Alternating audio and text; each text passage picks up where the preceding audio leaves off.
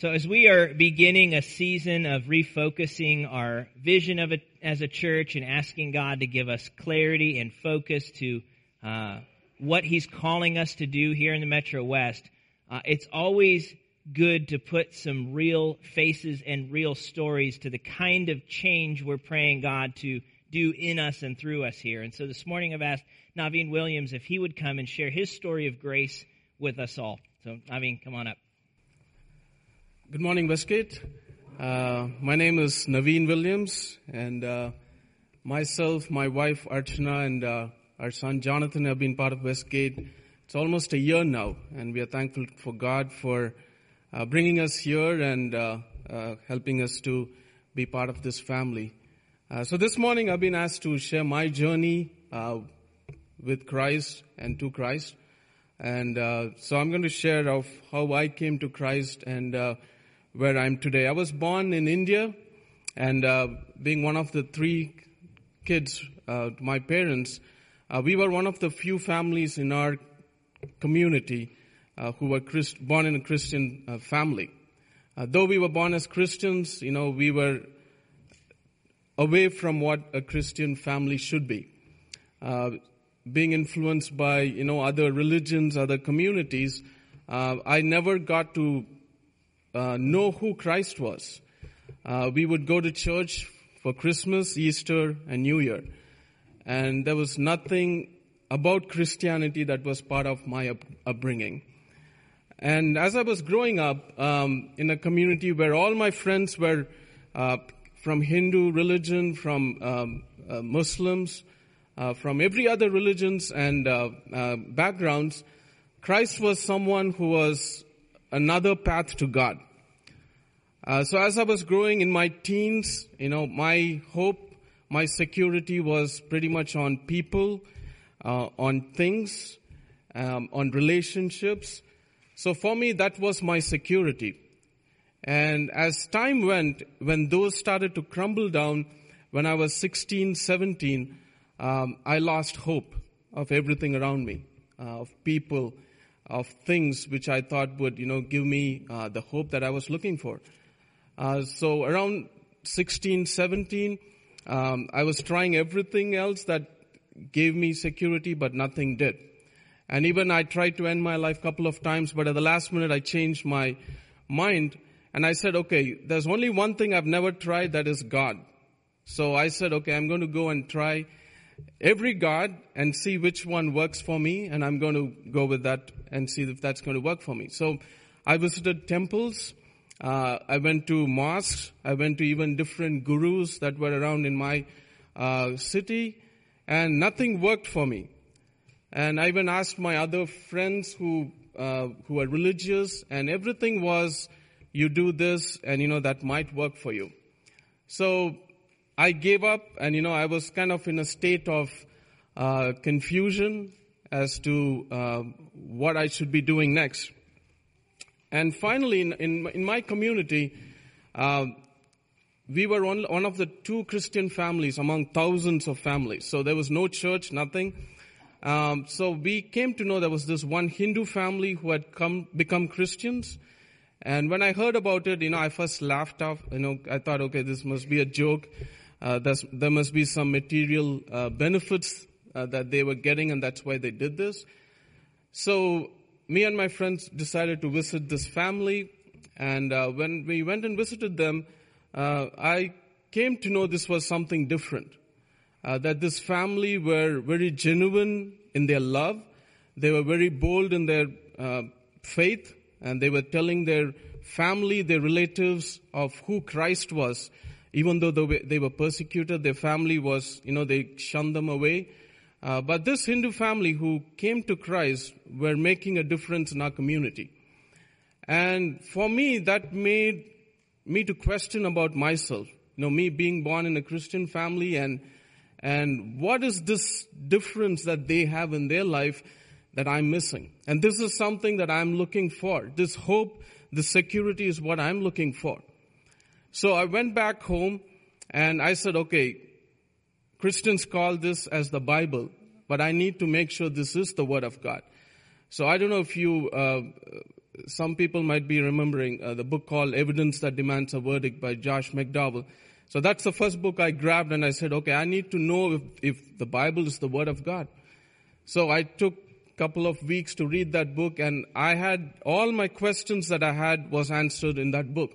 That Bible, there was no question that this is the Word of God. And with all the evidence that's available, this is what God has given. So the next 6 to 8 months, I started reading the Bible, the Gospels, to see who Christ was. And I knew all the Bible stories. Even now, 2 years back when I went to India, my Sunday school teachers, they were shocked to know that I was a Christian because I was a terror in the Sunday school.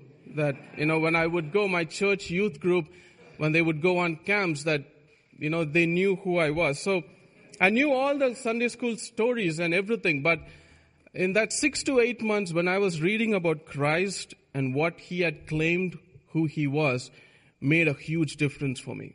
It was like I was going through a heart transplant, and I was seeing Christ for the first time for who he was.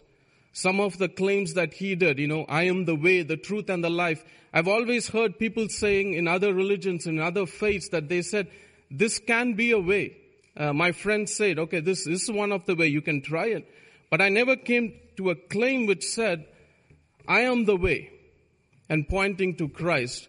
And in that process, I knew that God was changing me, and I was repenting of my sins, of who Christ was, seeing him for the first time of who he was.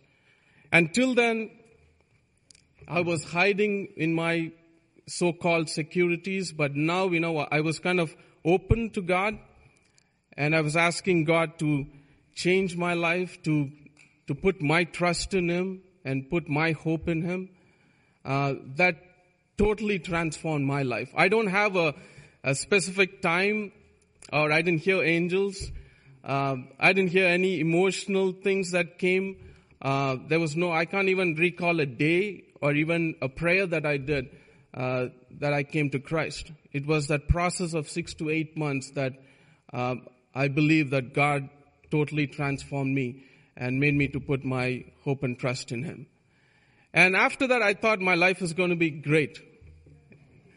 That I'm not going to sin anymore, I'm going to be this amazing person. So the churches that I was part of after my faith in Christ, they happened to be more legalistic. So every Sunday, I have to show that I was perfect. Nobody talked about sin or any of their struggles that they were going through. And every Sunday, I would go and I would feel so disappointed. I would think that I'm the only one who is going through some struggles in my life. I'm the only one who is falling in sin. And this kept me from, distancing myself from God. I thought God is disappointed in me. God is not happy with me. And I was going through this turmoil within myself that I cannot fit in God's standard. And after that time, I moved to the U.S. For my master's. And one of my friends handed me a book by Chuck Swindoll called Grace Awakening. And when I read that book, it again changed my life when I understood what God's grace was. Not only that I came to know who Christ was before, that he is only the way, the truth, and the life. And now I understood that it's not my works. God is not having this relationship with me based on what I'm doing, how much I pray or read the word or go to church. His relationship is not based off nothing of those things. His relationship is based only and only in and through Christ. And that truth which hit me freed me from all my legalistic and things that I wanted to do and please God. And moving on from there, I knew and understood that God sees me through Christ, and every day that I wake up, his mercies are new every morning, and that I don't have to do something to please God. He loves me the way I am, and even though I fall, he, picks me up, and I start my journey with Him again. And that truth totally freed me. And today, I'm still continuing. I'm still working on some of my issues. And God and His grace has been so abundant that He is helping me through all those. And when I look back from the time that I was in my teens, it's amazing. It's fully God's grace. And see that journey that what He has walked me through. And today my hope, my security is in Christ alone. That I don't have to worry about anything around me, the world, anything that falls. I know for sure that He is my hope and my security. So, I'm excited of what God has for me in the future, that He is, I'm ready to serve and be used by Him. And I'm excited to be part of this church to serve and be used by God in any way that He thinks glorifies His name. So thank you for this opportunity, and do continue to pray for me as God is glorified in and through my life. Thank you.